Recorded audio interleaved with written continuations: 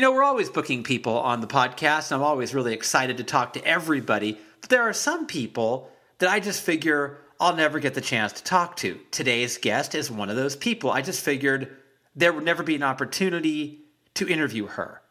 But there was, and I did. And she's here, and it's awesome. Which makes me think I should have paid attention to the song that says, never say never.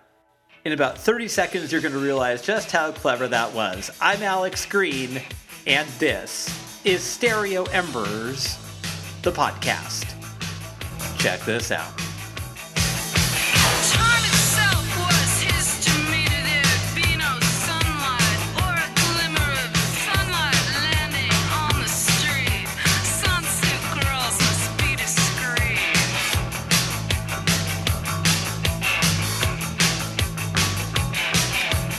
Sunsuit girls must be discreet, nursing their fathers locked inside. They masqueraded as his bride.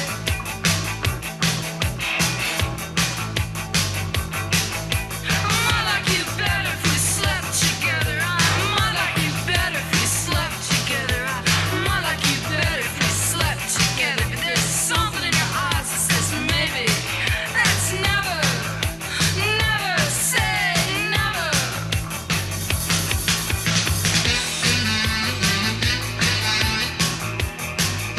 That is the music of Romeo Void, a band which featured my guest today on the program, Debora Iyall. Let me tell you a little bit about Romeo Void and Debora Iyall.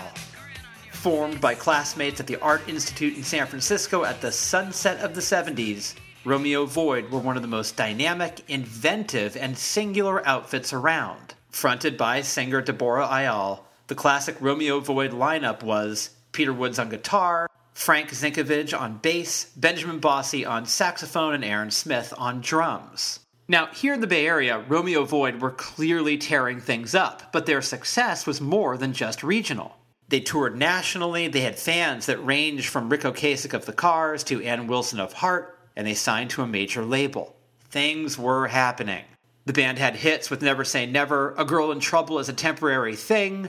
They put out 3 perfect and critically acclaimed albums, It's a Condition, Benefactor, and Instincts, and then they called it a day in 1984. A truly captivating singer, Iyall had the street-smart snarl of Jim Carroll and the poetic finesse of Patti Smith, and she inhabited each number with strength, vulnerability, and wisdom. The songs were frank and honest, and their post-punk purity and new wave muscle still sounds as vital today as it did back then. And if you don't believe me, I don't know why you wouldn't, by the way. Don't you trust me after all this time together? The band has just put out Live from Mabuhay Gardens, November 14th, 1980. It's their first official live album. Check it out. It's a searing 11-song set that's dynamic, urgent, and rippling with power.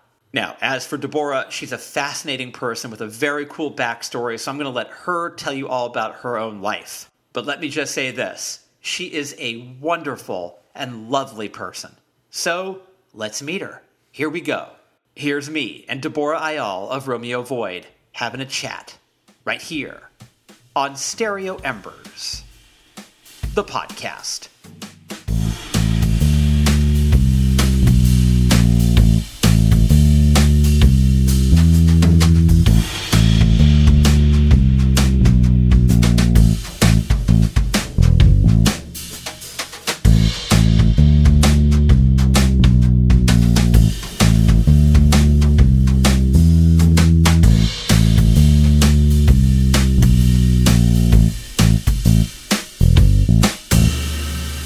Bonnie Hayes was on. I was thinking maybe you crossed paths with Bonnie Hayes at one point. Absolutely. Many times in the Bay Area. She's wonderful. Yeah. I used to go see the Punts all the time. Yeah, she had a great band. The Avengers? Did you ever go see Penelope's band? Yes. And in fact, Penelope and I just recently both had our paintings in an art show with another Art Institute alumni, Judy Gittleson from Inflatable Boy Clowns. Yeah, she has a gallery now down in Watsonville, so she invited me and and Penelope to show our art with her together, and actually artwork of her mother, who's recently passed, very famous painter. Yeah, it was fun. So I'm kind of in touch with Penelope. Were you and Penelope in school at the same time? Actually, she graduated the year before I got there, but I saw her locker, which she had painted in red paint, the lyrics to "We Are the One" on her locker. So I walk by her locker every day. And I was very inspired by her, honestly, to start Romeo Void, because when I saw her, I was like, well, I have something to say. I can sing as good as her. I mean, she was just doing it. And I was very inspired by that. That is my favorite Avengers song too. So Yeah. I love that Yeah. one. I know you were in the Bay Area for such a long time, and I think you left around 2000 or so. Was it hard to leave? I guess not. Yeah. I'm kind of one of those people who I'm up for adventure. And it was exciting to think of moving somewhere out in the desert, more nature, and just different opportunities. And yeah, I guess it was a little bit hard, but going back, it's like, I don't even recognize this place, I know. changed so much in 23 years. I don't think I've been there since 22. Well, I grew up here in the Bay Area, and seeing how it's changed it's kind of heartbreaking, because artists and all the weirdos and freaks, we can't afford to live there anymore, and so it's That's true. It's true. not around. You don't. You used to be able to walk down the street and say, "Wait, that guy is in a band I think I listened to," or and now it's like that guy works for Google or something. Yeah. Right. It's very unfamiliar, the social scene, and just, because I lived most of my years there, either downtown, like Leavenworth and Hyde, that kind of area off on Geary. I lived downtown in the Tenderloin last few years. I lived there late 80s and early 90s, and also out in the Mission from like 77 through sometime in the late 80s. I lived out in the Mission. So did you have a romantic idea of what the Bay Area would be like before you got here? Because you came from the absolutely. Yeah. But see, I grew up in Fresno, so there were opportunities to go to the Bay Area. And in fact, my mom was very culture minded and brought us to a black box theater down in North Beach, in that area, sort of where the Transamerica building is, those little streets along Pacific. And we saw One Flew Over the Cuckoo's Nest when it was in a black box theater. Wow. So it hadn't even, it wasn't a published novel, and it was, work in, progress. Sort of black box theaters, like you're first starting out, sort of like doing a reader's theater. How did that land for you? Like when seeing that performance, how was that? Oh, it was wonderful. And it was something to aspire to understand, how a play and people's writings and thoughts and how they saw the world could, transform an audience. And just, I remember the architecture around the neighborhood. It was that area, sort of, remember Clown Alley? Of course. It was right behind Clown Alley. Those streets, somewhere was that where the theater was. Yeah. So between the Transamerica building and Specs. It's amazing that you can exist in that space. Yeah, I'm so lucky that I can still remember stuff like that. But my mom did with us. But she was really special. She was the one who gave me my start completely as far as reading and culture and things like that. We went to see Hair when it came out in Los Angeles. And it was in the theater when it was had the dome over it. Now it's like a Scientology place, but it used to be a theater as well. Yeah. So it's like a geodesic dome. Yeah, that was you're talking about the theatrical version of Hair with Treat Williams. Yes. Yeah, that is one of my all-time favorite things ever. Oh yeah, I still know the songs. Me too. Yeah. They're really great songs. Oh my God, it's the greatest. So your mother sounds like she was really entrenched in the arts. Yeah, but she was a veterinarian. She graduated in a class of 102. She was one of the 2 women. And her first practice, she did rural practice because she had us kids and we could ride around with her in her car where she went out to all the ranches and treated the cows and the pigs and the sheep and goats and all that. So she was just a unique person, and not really of her time, very ahead of her time, and a free thinker, intellectually curious and adventurous. She was one of 6 sisters. Oh, wow. Wow. Yeah. Was she supportive of you making a foray into art and then Romeo Void music? Was that something she was on board with? Oh, absolutely. Yeah. Oh, that's cool. I remember her coming to my concerts and my friends like watching over her at Mabuhay. So like no one bumped into her or whatever. You know how your friends will sort of like take care of your mom, and that would happen. And who knows? Maybe she was at the show that Liberation Hall, the releases from the Mabuhay, because I don't remember the exact date. I don't remember that night. I can hear it and sort of be there again, but was that the night my mom was there and Gabriella was there?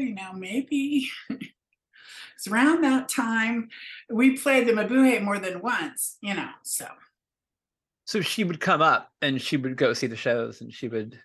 Yeah, from Fresno. Mm-hmm. That's so cool. What a cool mom. I know. Yeah. Also, she knew the writing on the wall. She raised me, and I was a seeker of, social worlds, the hippie movement. I ran away to Haight-Ashbury in 1967. I'd read about Cary Grant taking LSD and all this other stuff. And I was like, wow, there's a whole different thing going on that I am not experiencing here in Fresno, and I wanted to be there. So I ran away, and then she let me go to the Alcatraz occupation over my Christmas vacation from school when I was a sophomore in high school. How was that experience? It was cold, yeah, but it was really wonderful because, I grew up the daughter of a Caucasian woman, and my dad, who was Native American, and his family had deep ties to the area around Olympia. Her and him split up when I was like 2.5. So we came to California because, Washington just wasn't kind of big enough to hold my mom's dreams. She came to California, and so I guess I was sort of like this suburban kid in a way. But I was so curious about the Indian movement and civil rights and Native American rights. And I read about what was going on, and I wanted to be there, so I asked her, and she was like, well, I trust you. So I guess I got to let you go and give it a shot. I took the Greyhound bus. And then, I met at some office. I got in touch with them. So this is before the internet. Like you had to have underground papers. But Fresno had a head shop where you could buy the underground papers. And there was this publication back then called Akwesasne Notes. I'm not sure it's still going on, but it was printed by the Mohawk Nation. But it covered all kinds of different events, and especially, things around Indian civil rights and Indian actions in general.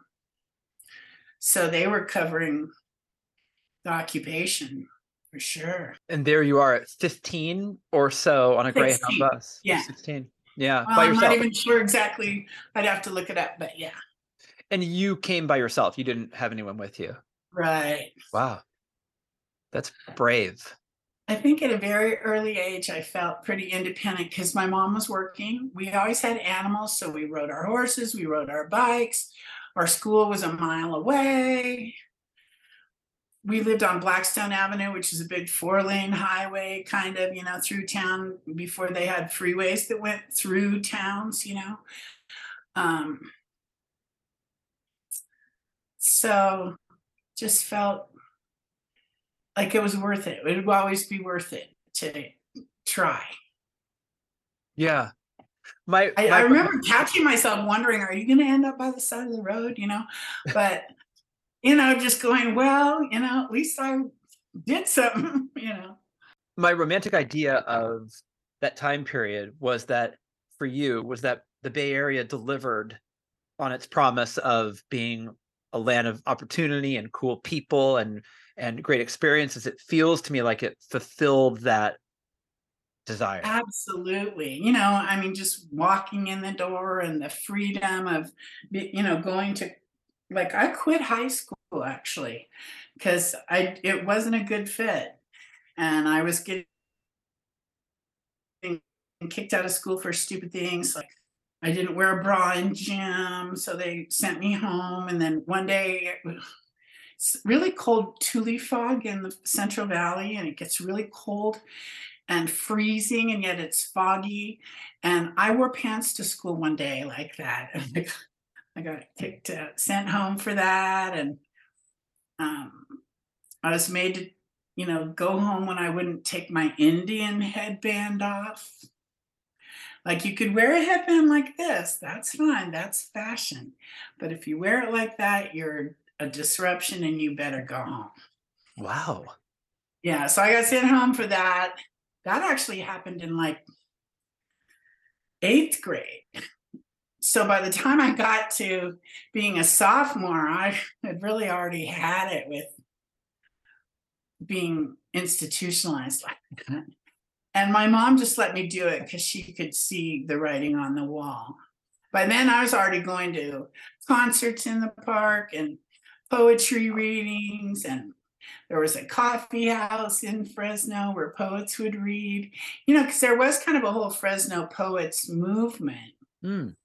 Philip Levine, he was a poet laureate for California, and Chuck Hanslacek and Pete Everwine, they were all writers from Fresno. And so when I quit high school, I took their classes out at Fresno State. I'd ride my bike over there during the week.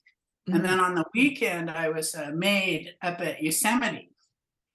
There was a bus that left from the community college, and you could get on the bus and go work for the weekend. So, Philip Levine was with the Beats in the late 50s, early 60s, right? yeah. So we're tying right back into San Francisco.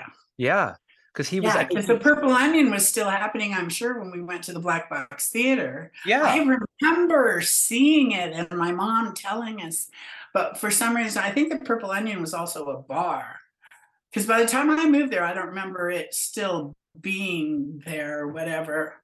I remember Specs, which was near where the Purple Onion was in San Francisco, but I'm not really sure. But I know that when I went with my mom, I saw it. How was And Philip that was Levine? super famous place, Lenny Bruce, Yeah, right, exactly. Yeah. Yeah. How was Levine to work with, just out of curiosity? Well, I didn't appreciate him too much. He was pretty sexist. Oh, was he? So he said he was married to an artist, and at some point during class, he said, well, I have to be the artist because somebody's got to raise the kids. And he's talking about his wife, Judith, who was, I knew of her and her reputation. She was an artist, and what. So I just thought, well, whatever. There were other teachers I liked more, honestly. Chuck Hanslacek was one of them. He's been, slightly published and translates things and stuff like that. He's translated some really good poems. Were you, at that point when you were in Fresno, were you music curious? Like, were you listening to punk rock? Were you listening to counterculture stuff? Yeah, so I guess I'm in the Wayback Machine and you're in the slightly Wayback Machine. So when the period I'm talking about, I probably would have been listening to Frank Zappa, Country Joe, Janis Joplin. Beefheart? No, not really Beefheart. Velvet Underground. Okay. I remember being offended when someone bought me a Monkees record for my birthday. Like, that is not my taste. I'm not going to be listening to the Monkees. Now I'd be like singing along, and I'm a believer. Sure. I have a more open mind.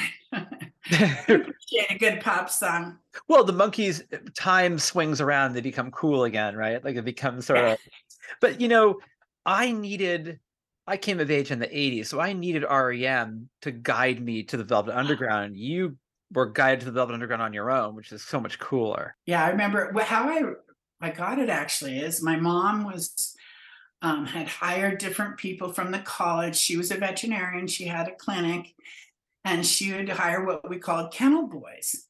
Well, they were oftentimes college students, because they could work at night. It's mostly a job cleaning that runs and feeding the animals in the morning, that kind of thing. And one of these guys ended up moving to Canada to get out of the draft. And so he left my mom sort of in payment. She helped him do that, financially and just supportively. We even took his dog, who, I don't know if you can see it there. There's a picture of me with the dog. On the right.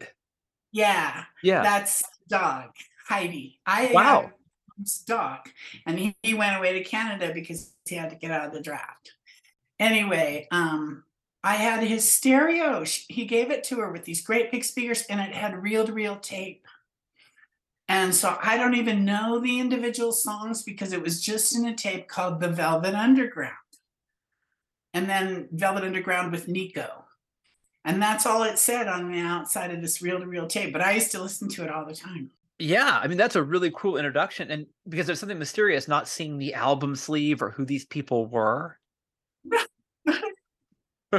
I can look at Janis Joplin on her album covers or the cartoon art or whatever it was. But yeah, for that. So I was kind of curious who that was. Didn't really hear about him too much out on the West Coast.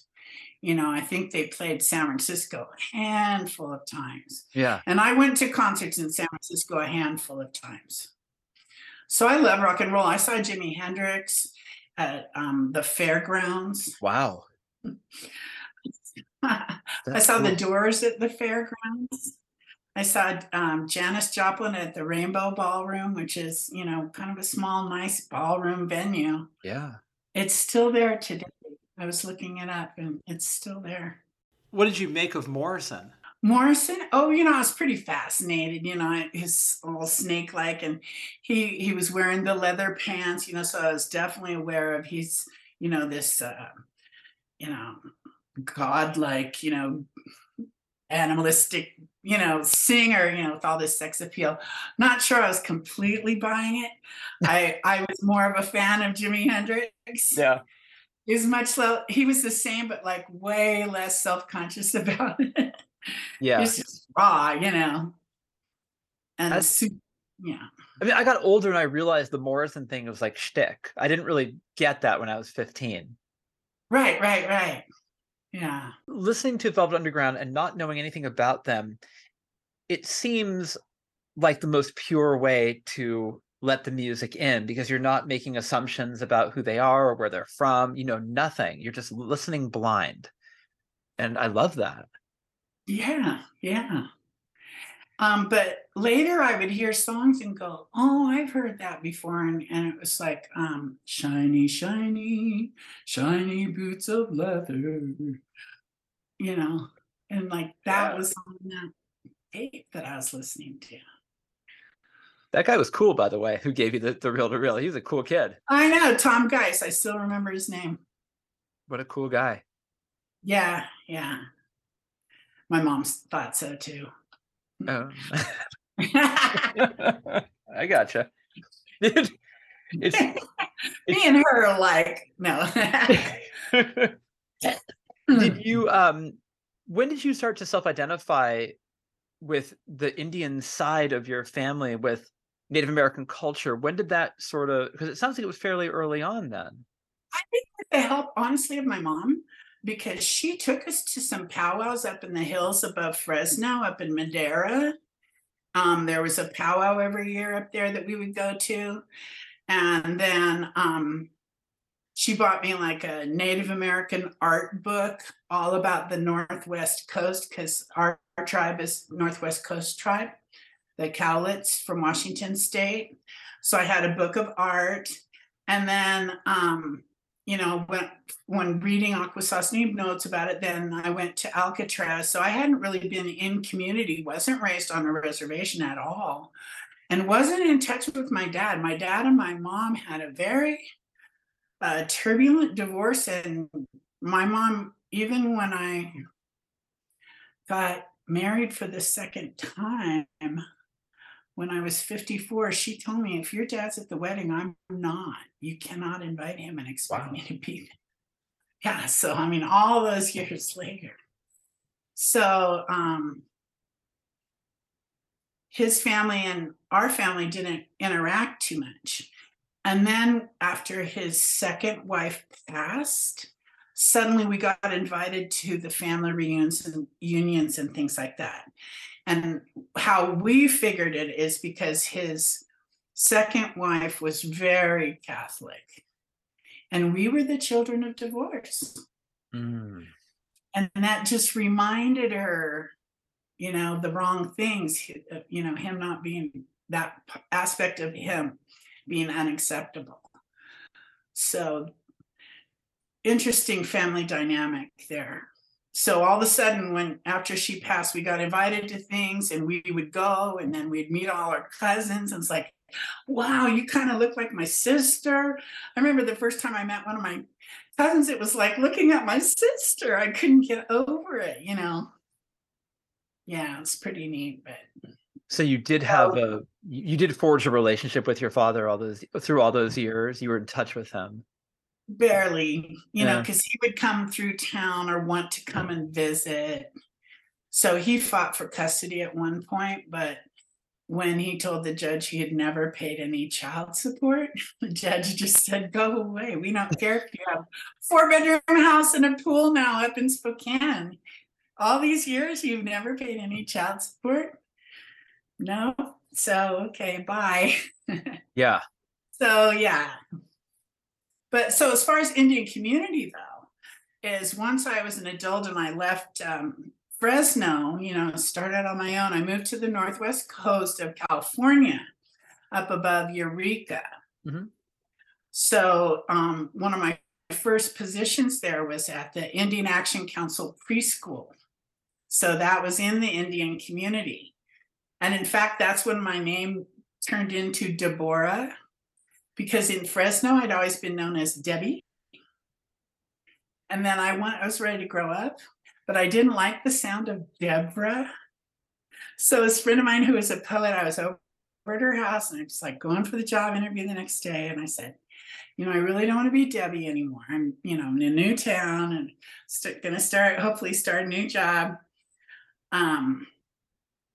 I don't really want to be Deborah, though. And she goes, well, why don't you use the Hebrew enunciation? And a lot of people who use Debora don't have an H.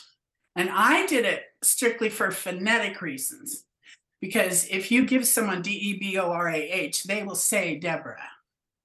I've been corrected. I've introduced myself. Hi, my name's Debora. And they'll say, oh, you mean Deborah? I'm like, wait, I know what my name is, But yeah, so anyway, I'm really getting off on some tangents here. Sorry about that. It's fun. But that's what we do. That's when I became Debora. Debora. That's when I got my job at Indian Action Council preschool. And then they had hired all these great people from the community to interact with the preschool kids. And I was a, teacher's aide. I was just there to supervise and make sure no one got hurt, and everyone who had to go to the bathroom got led to it or whatever, because preschool, a lot of them, are pretty young. And, Bubba didn't spill his juice or whatever. So I learned from them. There was this wonderful woman, Susan Burdick. Her nickname was Tweet, and she's a Yurok native woman, and she was a basket weaver. And we would go out and she would show the kids how to harvest the plants for baskets. And then like willow sprigs or willow sticks. I think they just call them willow sticks.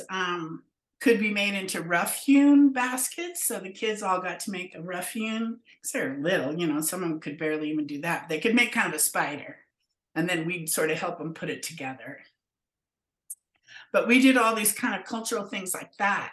So then I got to go and see a more local community, not just a big powwow, but more just going to dinners or events around smaller ceremonies that were open to the public, but that you might only hear about if you had somebody at your school like Tweet who was telling you, oh, the brush dance, are you going to go? It's in Willow Creek this year.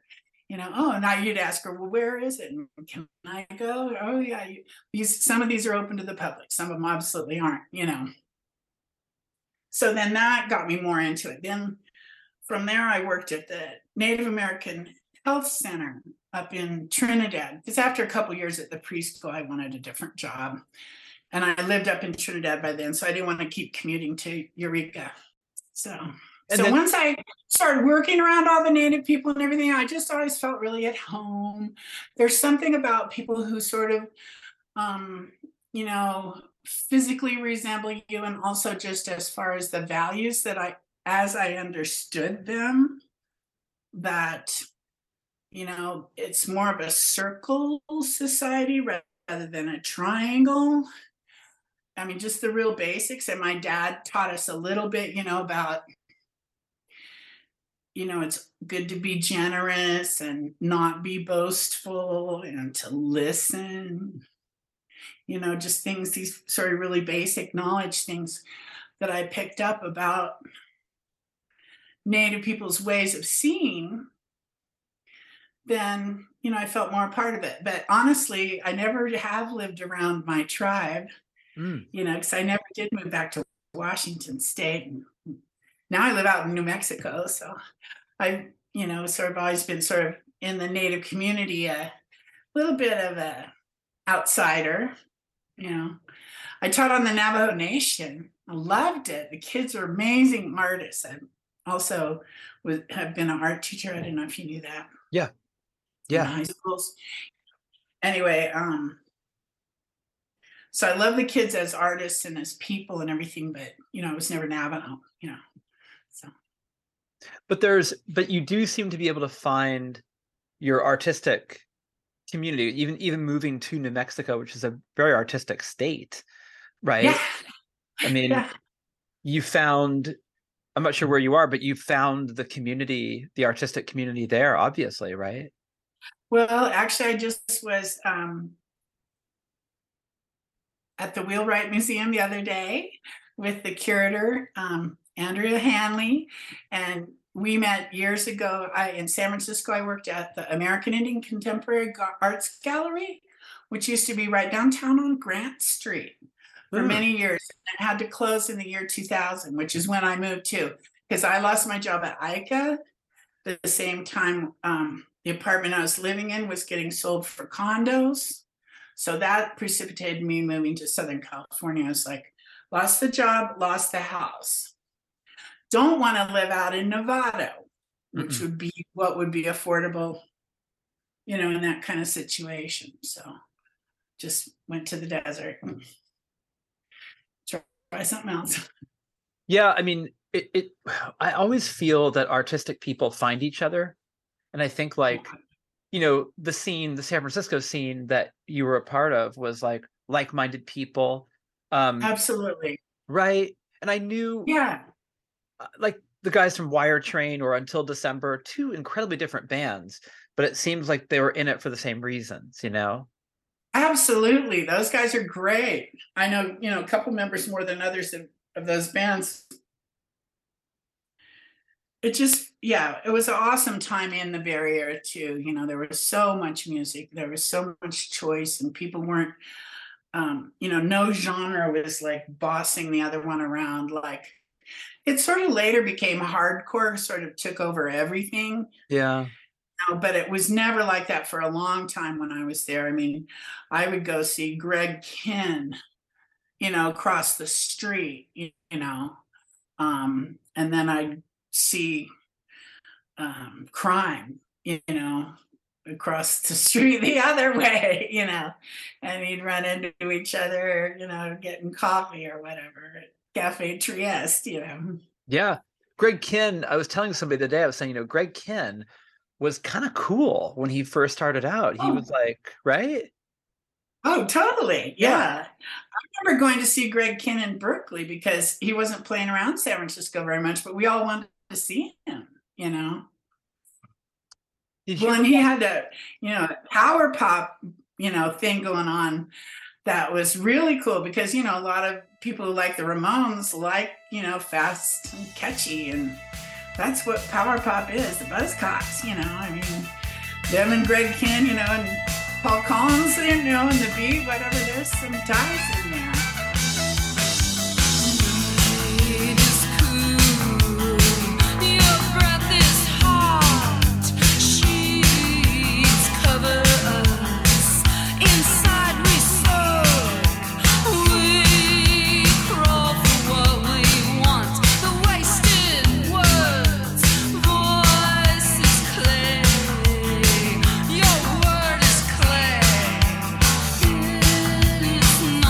First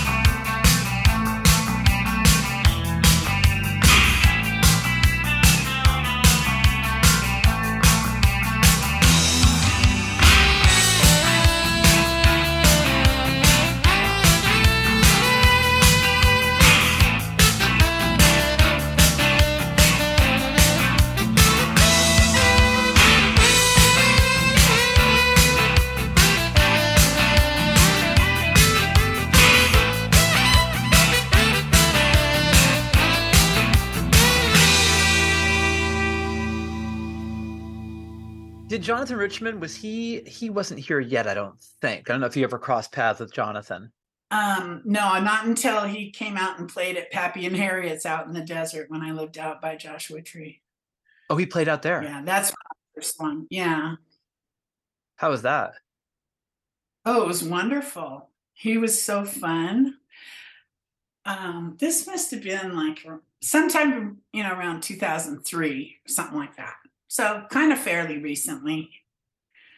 I remember Yeah. some weird song he had that I'd never heard about wine, like Camembert or something like this. I was like, he can write about anything, that guy. Yeah. Yeah. He can write a catchy song about a mosquito. Martian. Yeah. Yeah, right. Mosquitoes, Martians, all those things. At the government center. Which is my all-time favorite. Government Center is my favorite. Secretaries feel better I just when love they it. put the stamps on the letters. Yeah, he's awesome. He's awesome. Yeah. For you, like, it sounds like you weren't like doing plays in high school or anything. So the fact that you made it onto the stage, and maybe I'm wrong about that. Were you doing any kind of like theater work at all? No. Okay. I was too alienated from my peers and the whole thing. Yeah. So you're on the stage. Did it feel weird to have people looking at you and like Yeah. you're realizing, was that a strange thing? Yeah. But, you kind of look past the lights. And also, I was very inspired by Patti Smith, who's super, conscious of herself, but not like, and like she's a show person, obviously, the way she makes jokes and everything. She's so comfortable with it. And she's bending over backwards and, she's hitting her chest. And, it was just like, do it. Just whatever you want to do, just do it. And then, it's inspired by Penelope, of course. Ferocious, just fierce. Yeah. And when I remember one time very specifically, it was after they had played Paint It Black. And I was like, I have something to say, and I sing at least that good. So you're right. I can't say I can sing better, but I can sing at least that good.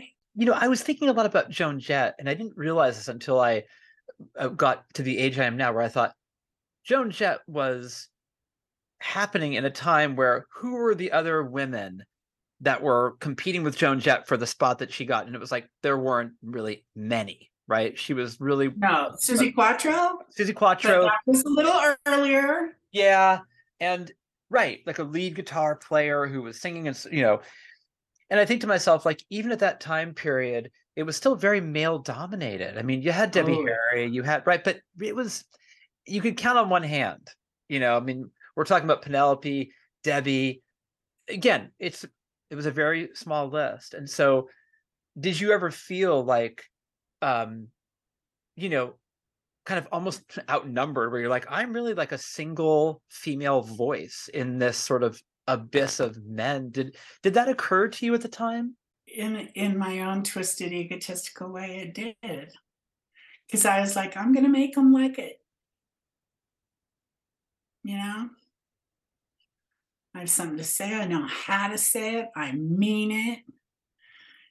I'm gonna be up here challenging a little bit. So I mean, I was calling some stuff out in my lyrics, Yeah, quite a bit. So I was up for it. I think also because it wasn't like something I'd wanted to do my whole life. It was just something that I came along at the time when this was what was happening. And because I was in my time so connected to the cultural movement, then this was what we did then. This is how we stand up. We're not in a coffee house doing poetry. We're going to jump up on the club, at the Mabuhay Gardens on Broadway on Saturday night, or on Tuesday night. I mean, Mabuhay Gardens was 7 nights a week. I don't know if people really realize that. If you look at the old calendars, the Ready Maids are playing on Monday with the Cowboys from where are they from? cowboys were always from Olympia, Washington. I think that's where they were from. But, out of town bands, would be coming through town, and bands from Vancouver. I remember this drummer, Skippy. Anyway, yeah. So, but 7 nights a week, starting at 11. Mostly it happened at 11 because they had like a dinner thing where they had a buffet, a Filipino buffet. Then they had this like dinner show. I wish I could remember what it was called, but I mean, it was something like the Not So Beautiful Players or something like that. But there was sort of a little bit of burlesque to their whole shtick too. It was really interesting. But that always would happen in the earlier part of the evening, and then the punk music would start. Yeah, and Lena Lovitch played there. I saw Patti Smith and Lenny Kaye came there. I don't know if they played there or they came when they were in town. But yeah, so people came through. Devo came when they still had the Budgie Boy film. That was like their big, thing that everyone was aware of. And they showed the film when they were on stage, and it was really exciting. And I think they only had 45s out then. I don't think there was any album when they came out. That was sort of unique too, is at a time of 45s. Yeah. You could get to know bands through 45s. XTC. One of my first, 45s of that era was Making Plans for Nigel. And Life Begins at the Hop. And The Pretenders, Stop Sobbin'. That was an early 45. And then Warm, Leatherette, Warm, that was sort of the same time. Something Bertrand, I think is a French band.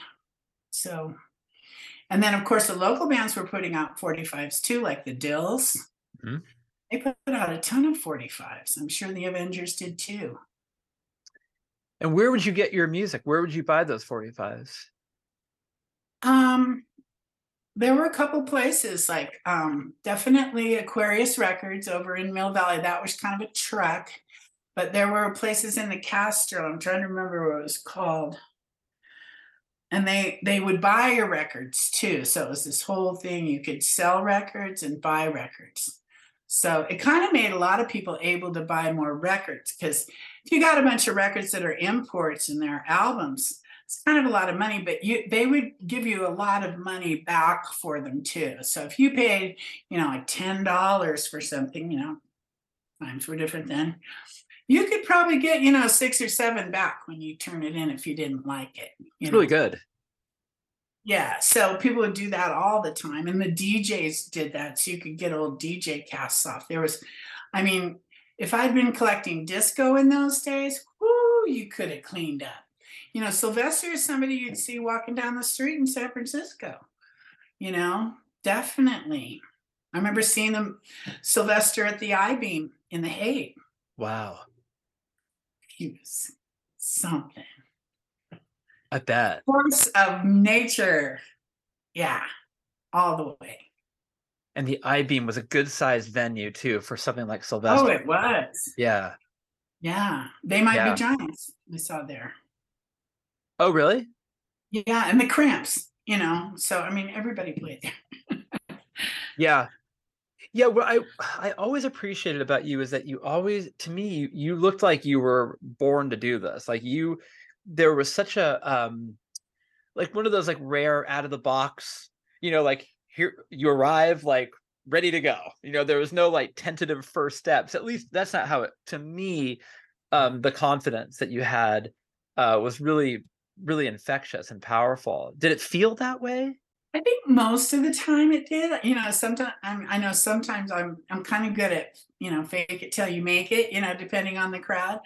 But I think because at an early age, I went to schools with like blonde, blue-eyed children quite a bit, and I was like the tallest, biggest girl in the brownie picture, and in all my classes, as the years go by, how they used to line you up. I was always in the back row near the top because I was tall and larger and just, brown, it just was, if you let other people's opinion affect you, then you already lost, have some pride. Don't care what they think, So I started, what's that saying? Living well is the best revenge. I took that to heart very young. That's a lesson people tend to absorb and understand at like 45. Like, for example, me. I found that as I got older, I cared less and less, and it was so liberating. I thought, wow, this would have been great at 15. The fact that you had that so young and that informed what you were doing as a musician, as an artist, that boldness, what a way to channel that into a positive, forceful thing, creative, forceful thing in your life. Yeah, and that's the good side. Did I have self-doubt? Oh my God, self-hate? I internalized a lot of the messages. But God damn it, I'm just stubborn enough that that's not going to win, by the morning. So we're sort of talking some in the wee small hours of the night. Ooh, it was hard, painful. But, by sound check, Boom. do it. And we're going to walk out of here getting paid. I remember we had to open for the Starship at like the San Jose Convention Center once. Whoever booked this bill? And like some of the people who worked with us were real excited about it. We were like, are you kidding? Romeo Voigt's opening for the Starship? I was like, we're going to get stuff thrown at us. They booed the hell out of us and kept yelling out for Starship, Starship. And we'd be playing our songs. I mean, we have to do our set or we will not get paid. But I had to leave there telling them, you paid to get in here and I'm getting money when I leave. So, and I really tried to instill that in my high school students too, is be a creator, because you maybe you won't make a lot, but if there is money to be made, and I used my songwriting royalties as an example, I'm still getting money from a song I wrote over 40 years ago now. Okay, so did I follow my instinct in a really good way to become a creator? You bet. I get these little magic checks. Oh, $1,600 I got in December for a combination of my songwriting royalties. How many other people my age can say that? Pretty awesome. Very awesome. Thank you for the people who wanted it in their movies, because movie royalties pay pretty good.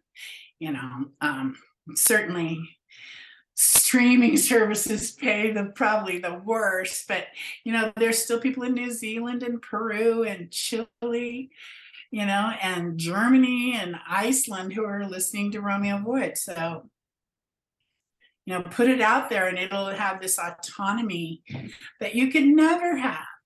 But you also have to remember you have to do the creation. You have to author something to remember, something that matters, and it has to matter to you first. So my work was always pretty personal. And that value I took from reading Anna East Nin, honestly. I devoured a lot of Anna East Nin in a few years of my lifetime. I actually got to go to a seminar that she did at UCLA when I was about, 18. I heard about it, somehow I got myself there. I think some other women from San Francisco, because I was involved with some feminist artists there. We went and saw Anna East Nin, and she was all about writing the personal, to have power. And she was such a liberating voice too, Yes. Yeah. right? How Yeah. about And her sensuality and lusty, lust for life and all that, I can totally relate to that. I remember when Liz Phair and Alanis Morissette, who, Liz was at the time was real indie rock and Alanis Yeah. was mainstream, but they would eventually meet in the middle. But I remember they were saying, it's no woman has ever spoken this frankly. And I was like, you haven't read any East End? Because she did it, before Liz Phair did it. Right. Right. Exactly. Yeah. Yeah. Yeah. You Yeah. know, um, Right. I love Liz Phair, but I just thought, this there has been a female voice who has taken ownership of her sexuality and her, and her power, flexing her power Her desire, and her desire. Right, you know. right. Simone de Beauvoir too. Yeah. Oh, absolutely. Right. Paulette. Yes. Yeah. So the literary world was ahead of the music world, I suppose, by far in that way. Yeah. You know, Yeah. um, how did you, Patti Smith. Patti Smith, right? Patti Smith, Bebop. man. Bebop. Yeah. It's, or even Nina Simone, Yes. Oh, I love Nina Simone. right? Um, yeah, but that I imagine that being in a club, being on stage and being young and where you're sort of looking out and going like, you know, yeah, they're staring at me, but I'm also controlling the momentum of this moment. And it sounds like you were really in charge of that moment. I always, once the lights hit, I felt competent. Like, I know what to do now. I know how this works. And partly, honestly, too, is seeing great performers. I saw U2, Bono, hello, he's crawling out over the monitors. And I'm like, oh, okay. Everybody watches him do everything because you don't know what he's going to do. Or Patti Smith, going backwards on her back. And, so I had some great role models. Did you like it? Did you like being sort of like the front of a band and being that sort of mouthpiece, front person, spotlight on you? Did you like that? Yeah, I think I did for sure. Yeah, I could enjoy it. And, were there nights where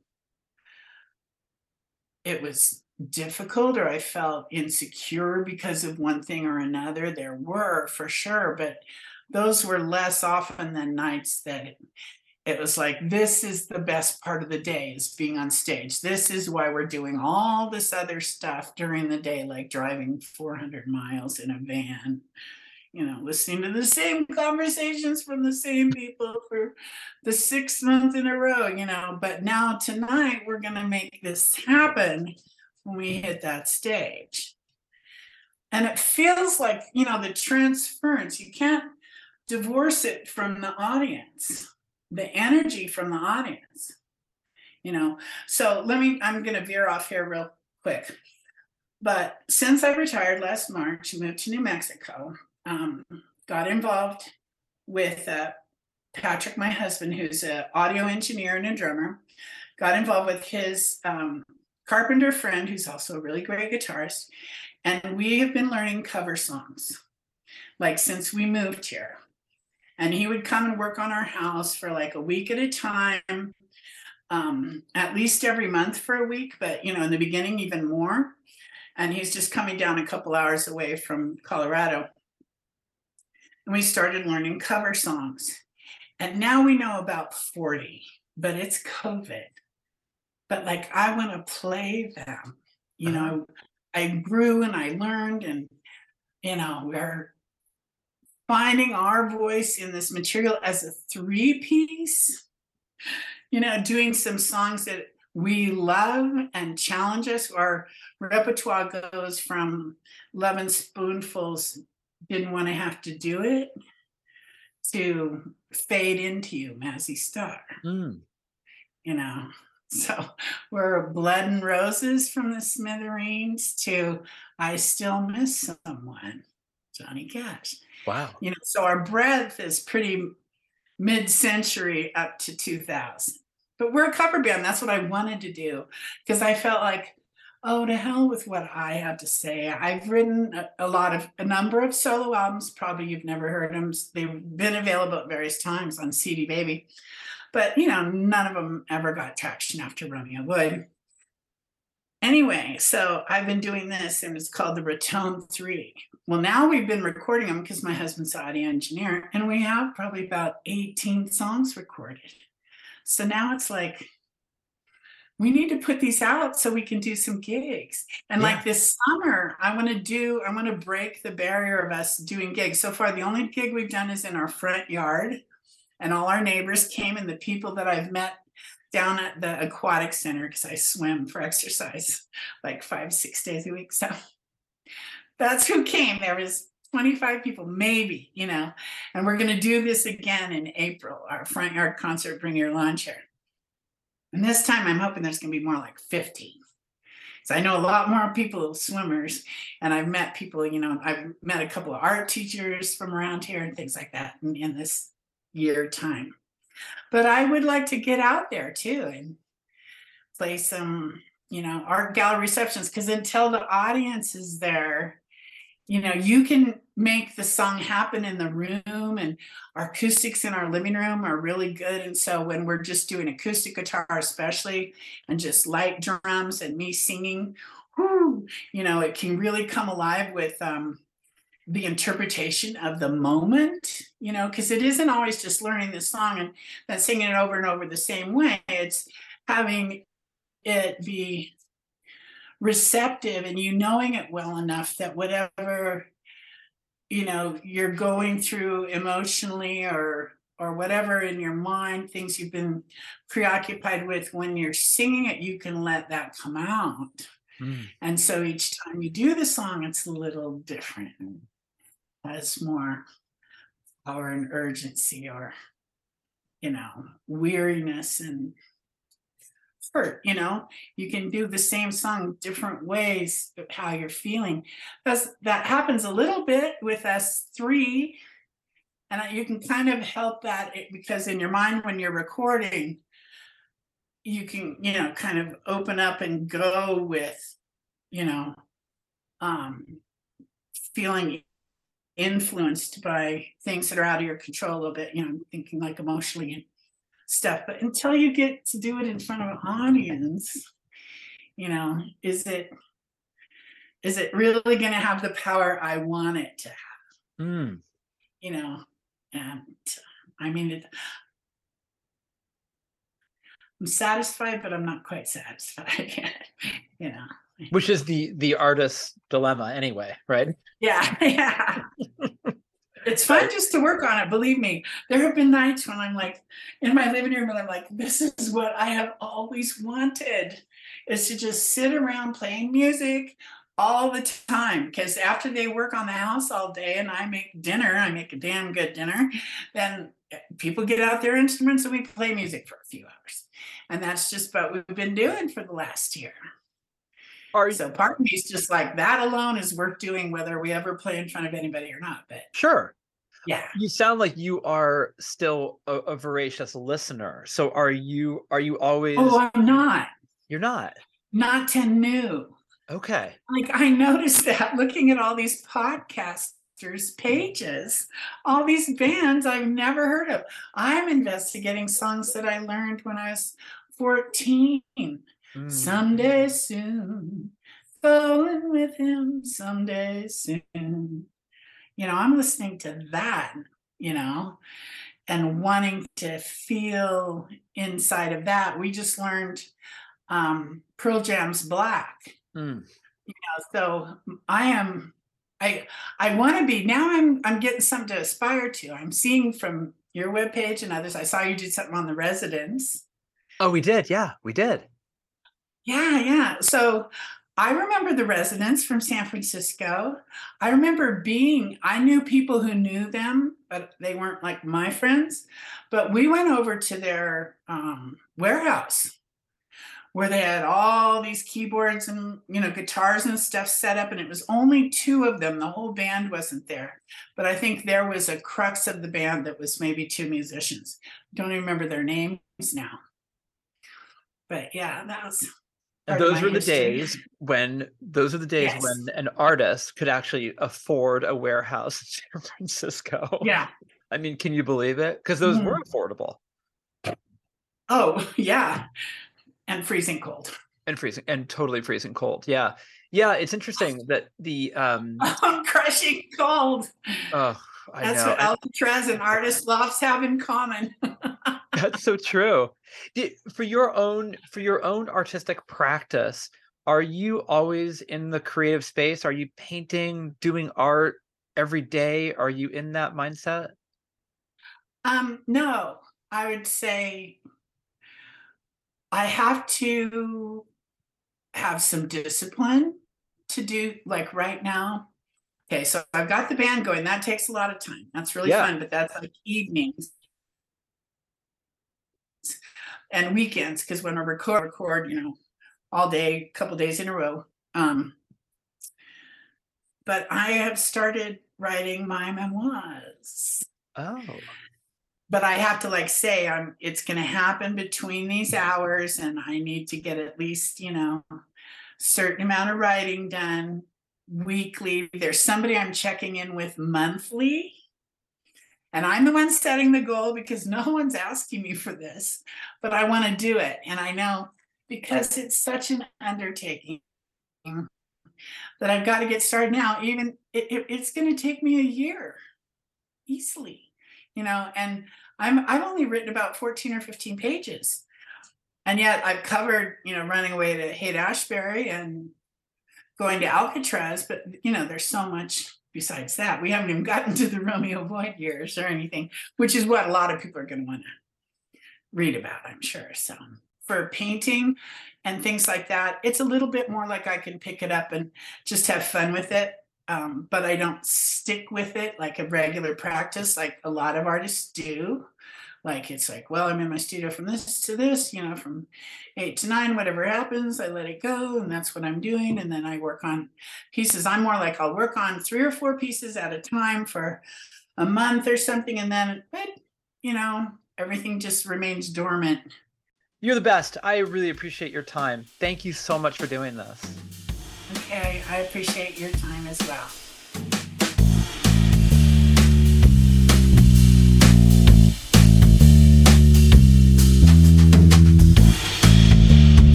Well, there you go. Debora Iyall from Romeo Void. She's the greatest. What can I say? I love that conversation. I love her band.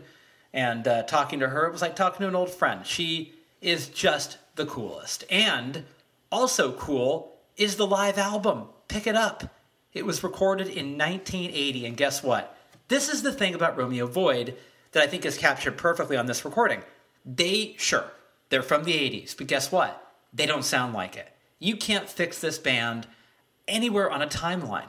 The album could have been recorded yesterday or 40 years ago. They're one of those bands that avoid being time-stamped. So the music is fresh, it's completely alive, vital, and it isn't dated at all. As a matter of fact, it sounds completely current. Pick it up and see what I'm talking about. Go to romeovoid.bandcamp.com. It was issued on blue vinyl. That looks sold out. One of those record store day exclusives. You're going to have to meet someone in a dark alley and do a weird transaction for that. I didn't mean to make that sound so dirty, but it just kind of came out that way. Look, do what you can to get the blue vinyl is all I'm saying. romeovoid.bandcamp.com. AlexGreenOnline.com is where you need to go to find out what's happening with me. You can follow me on Twitter at Embers Editor or on Instagram at Embers Podcast or email me editor@stereoembersmagazine.com. Don't forget to check out bombshellradio.com to find out what makes our radio station tick. And you've heard me say it before and nothing's changed. Stereo Embers, the podcast, is available on all podcast platforms. Go to the one that you use, subscribe, rate and review, and tell all your friends. Tell people that aren't your friends. Tell prospective friends. Tell future enemies. Just spread the word, and we'll be grateful. Let's close the show with a longer listen to Never Say Never by Romeo Void.